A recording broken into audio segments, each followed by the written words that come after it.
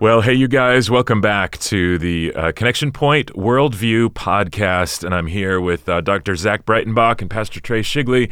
They head up our Worldview department here at Connection Point Christian Church in Central Indiana, and this is a podcast that's designed to take you as parents or guardians deeper into places that your students have already gone, and this is wrapping up a series that you guys have been doing with the middle schoolers on worldview and the truth. So you just wrapped up the final week. Tell us what you covered this week and how this week was the culmination of this series, Zach. So we finally got to the question of what is a Christian worldview. Awesome. Which is kind of important since we're the worldview team at Connection Point. But the whole series has been kind of building up to it. We started off talking about truth, how there is such a thing as truth that applies to everyone, even about God, and that not every worldview can be true. And we defined what a worldview was a couple weeks back, and now we were ready to finally say, okay, well, what is a Christian worldview? And so we were asking that question: what's a Christian worldview? What does it have to do with the greatest command? So we'll see that as we go. And then how is this related to living for God consistently in all parts of our life? That was kind of the key questions for this lesson. Awesome. So to introduce the importance of having a Christian worldview, you discussed a concerning statistic. Trey, you want to talk about that for us? Yeah. What we're talking about is so important because of this statistic, and it's something that really drives what we do here. Why part of the reason, a big part of the reason why we even have a worldview team here at the church is this stat, and it's what percentage of people who went to church as a teenager stopped going to church in their 20s. And, we could have people guess all sorts of numbers, but Barna did a study and researched did this really large study and found out that roughly 67% of teens who were raised in the church, so they went to church on a somewhat consistent basis, they stopped going to church in their 20s, between the ages of 18 and 29. And this is, if you care about the church at all, the faith of teens, this is very concerning. And one of the things they pointed to as a major reason why this is happening is that for teens, their faith is not a huge part of who they are. They haven't owned it. Maybe it's just something they can answer all the right questions to, but it's not become integrated into their life, how they view themselves, how they live. At the end of the day, they just didn't have a biblical worldview at the core of their identity. So I don't want to get too off track with you guys, but with that statistic or that concern, is there any discussion like delineating between they walked away from the church versus like actually stopped professing in Jesus? Or do you find that like did they just go hand in hand necessarily? Yeah, many of them will be spiritual, right? Like when they walk away, it's not like, well, they're all atheists, of course. So many of them will still have a belief of some sort. Some of them might even say they're Christians, but they lose interest in sort of the institutional church or going to church, and their faith just isn't a part of who they are. It's not that big of a deal. And that's the fastest growing sort of segment in our culture today in America, religiously, is what they call the nones. Those who would, when they're asked what's your religious affiliation, would say none. Got it. And so a lot of kids who are brought up in the church are just kind of losing interest. They don't feel a strong connection to their Christian faith anymore. Yeah. Well, that gets back to worldview in general. So, Zach, you want to continue on that? So before we get into a Christian worldview, remind us of the definition of worldview again that we discussed a couple of weeks ago. Yeah. So a couple of weeks back, we did a podcast on what is a worldview, and basically it's just your view of the world, right? It's your view of reality. When we say the world, we don't just mean like the planet Earth. We mean reality and how you take reality to be. And specifically, it's how we think and feel about the big questions of life. and it guides the way you live. So another way you can look at it is it's sort of a story. Every story has a beginning. There's some kind of problem to resolve, then there's some kind of fix, and then there's a resolution to the story. Well, the Christian story certainly has that, as do other worldviews. It's an understanding of where did we come from? Where did the world come from? What's the problem with the world? Is there a way to fix it? How are we going to end up? The big picture story of life. In a nutshell, that's kind of a worldview. That's awesome. So what did you say about how the Bible answers the big questions of life? What does the biblical worldview story look like? Yeah, so the Christian worldview answers all of those big questions of life. And we just kind of ran through them kind of quickly with students.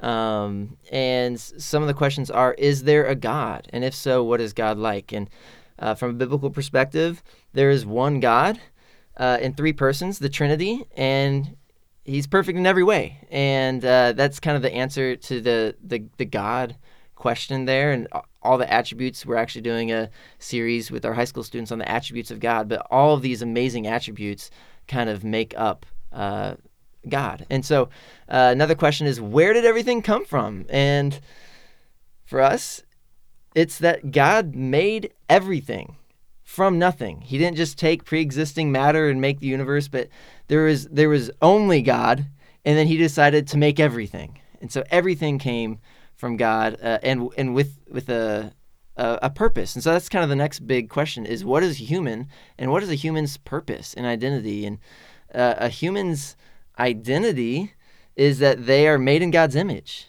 but they've also chosen to sin and fall away, and yet they are loved by God still, even though we rebel against God. God still loves us. We are made in his image, but we are in rebellion against him. The big life question of morality. Is there real morality? Mm-hmm. Is evil real? Or is it just people's opinions? And Christianity would say, yes, there is real morality. There is good and evil, and God is the perfect moral standard. He is perfectly good, perfectly holy, and all good things flow out of who he is. And evil is simply rejecting God's commands and doing things that are contrary to his nature. An afterlife. Is there an afterlife? If so, what kind of afterlife, right? That's another big question of life. And the Bible says there is an afterlife, and we will be with God forever, or we will be separated from God forever, and we will be paying for the punishment for our sins in hell. Or if we allow Jesus to pay for that and receive that gift, then we spend forever with God in the new heaven and new earth. Another big question is there any reward or punishment for how we live? And the Bible is very clear. Yes, there is perfect justice. There is nothing sinful or evil that will go unpunished. And good deeds will also be rewarded. And that you aren't saved by your good deeds, but they will be recognized and they will be rewarded. And then the last kind of big question we talked about is, what is history like? Is it linear? Is it meaningful? Is it meaningless? Is it going somewhere? Is it kind of repeating itself in a circle through reincarnation or things like that? And Christianity would say history is meaningful. It is going somewhere. It had a beginning, and it's moving towards somewhere in particular. History is leading to the return of Jesus. It's not random. Got it. And we also talked about how that can be all those big questions that Trey just described can be kind of put into the form of a story. Like we said earlier, a worldview can be described as a story. So the Christian story, where did it all come from? Well, God created it, so there's a creation. Then what happened to the world? Well, there was a fall into sin. Sin came into the world with Adam and Eve, and death, spiritual and physical death, came into the world as well at that time. How is it fixed? Well, we can't fix it, but Jesus can, and so he came into the world as God and died for our sins.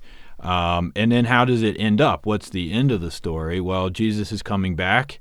The dead are going to be raised, and those who have allowed Jesus to take their sins and have put faith in him will live in a perfect world with him, and others will be separated. So there's this creation fall, the salvation in Jesus, and then God coming to make things perfect, sort of a story that we can describe. And we talked about how this is a lot like the box top to a puzzle. This is an analogy that I really like. When you're doing a jigsaw puzzle, there's always a box top that has the picture of what it's supposed to look like. And you've got, say, 1,000 pieces that are all jumbled, and you got to make sense of this somehow. And so a worldview story, the way you think of these big questions of life about where we came from, the problem, where we're going, this functions like your box top. So when you're trying to make sense out of a piece, and we gave some examples, like, for example, death, say the death of a loved one. How do you make sense of that? How do you look at that? How do you think about it? How do you feel about it? How do you respond to it? Well, if you're looking at this where your box top is the Christian story, then you're going to look at it differently than someone who has a different worldview, right? For example, you're going to look at it and say, well, say the loved one who died was a Christian. You'll say, well, I'm very sad that this person died, but I also believe that this isn't the end of them, right? That death really is just a transition to another life, a better life, and that my loved one's in a better place, that as a Christian, I'm going to see that person again. There's a lot of hope in that. Obviously, say if you were an atheist, there'd be a very different perspective on how to make sense of death. It would just be, well, we're accidental byproducts of nature. We're animals. Animals die, and they're gone, and that's it. I'll never see that loved one again. And so the way your worldview looks, the box top, is going to help you make sense of those pieces. Or, for example, moral decisions like cheating in school. How are you going to think about this and whether this is something you should do?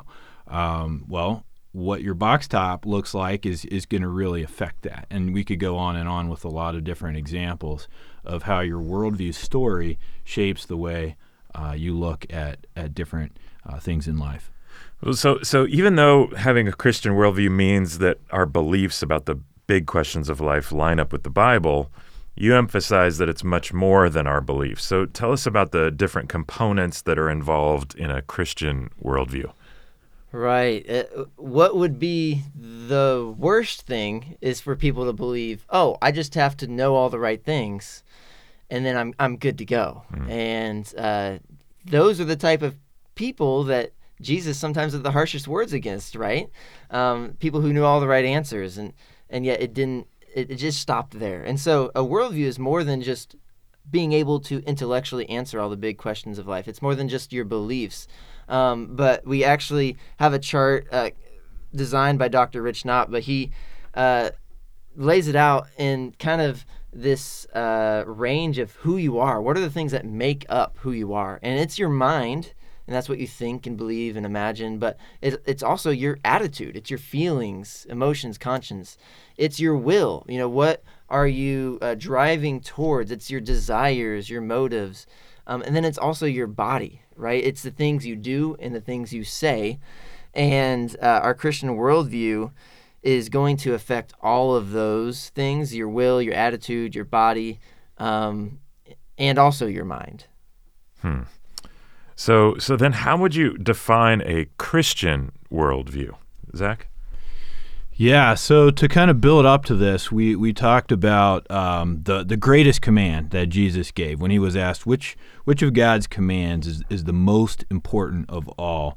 And he said, well, there is a greatest command, and it's to love the Lord your God with all your heart, soul, mind, and strength. And this comes from a couple places, but Mark 12:29-31 is where you can find that.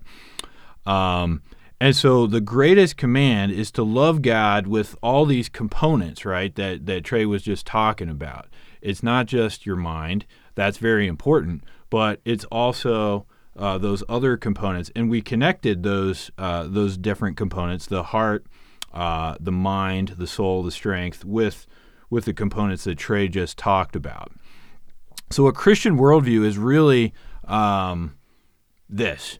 your faith in God defines every part of who you are, and your whole self, your mind, your emotions, your will, your actions, your speech, all of these are directed toward a love of God. And you look at things through a biblical perspective, and you don't just look at it through a biblical perspective, but you act in accordance with that, right? And your desires are aligned with that. Your heart is aligned with that. Everything about you is aligned with that. Gosh, if you're listening to that, I'd go press the rewind back 30 seconds, 45 seconds, and listen to that definition again, because that's a very, very important and powerful definition for Christian worldview, because it really does impact every aspect of our life. So a huge emphasis of your talk this weekend was that living out a Christian worldview requires consistency in the different aspects of who we are. Can you summarize your point on that? Yeah, going back to the people that seem to frustrate Jesus the most in the Bible, they were the Pharisees, and he would call them hypocrites all the time. And being a hypocrite is when the different aspects of yourself, your mind, your feelings, your body, your actions, your speech, they aren't aligned with each other. And so our goals as Christians are to have integrity. And integrity is just simply all the aspects of yourself are in agreement with each other. Your mind doesn't contradict your will. Your mind doesn't contradict your body. Your attitudes and your speech line up.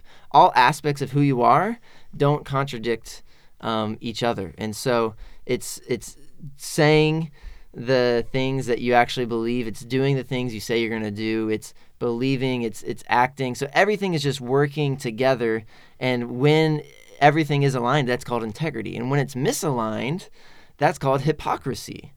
And sometimes in our lives, there's these gaps, right? There's these gaps between what we believe and what we do, or there's these gaps between our Christian spiritual life, maybe our church life, and the rest of our life. You go to church on Sundays, you worship, you might read your Bible, but then the rest of the week or the rest of your life, you are living just however you want, or you're living in a way that contradicts what you were saying on Sunday mornings. And so a Christian worldview is saying there is no gap between the sacred part of your schedule and the secular part of your schedule. Everything is integrated, and your worldview influences everything you do, everywhere we go, everything you say. And it's taking every thought captive, every action captive, and submitting it to the authority of Jesus and through the lens of your Christian worldview. That's so powerful. I'm praying for more of that in my own journey, Yes, and it's comforting to, read Paul's words like in Romans 7 about the stuff that he wants to do, he doesn't do, and the stuff that he doesn't want to do, he keeps doing. And, so I'm thankful that God's grace carries us through that gap. You ended your talk with an inspirational video about a man named William Borden. As we close out the episode here, can you tell us about Borden's story and how it relates to living a Christian worldview? Yeah, this is just a really cool story, and it really does a good job of kind of encapsulating what we were just trying to describe about having integrity with your worldview, having consistency in your beliefs and your attitudes and your actions. So William Borden was born in 1887, and he was born into a very wealthy family. So his father had made a lot of money mining silver, and they were just millionaires. And he was given a trip around the world as a high school student. I think he was 16 years old, and so he just went all around the world. Jeez. And you would think, well, maybe he'd come back from this thinking, man, I just love having all this money, and just I want to take over my father's business, and I want more money, and I want a life of luxury, and I just love traveling the world.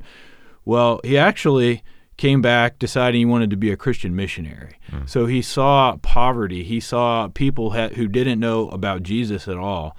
And he's like, this needs to change. I need to live my life 100% committed to Jesus. If I say this is what I believe, I need to live it out. And I can do nothing less than be all in and totally committed. And so he went on and he got an education at Yale.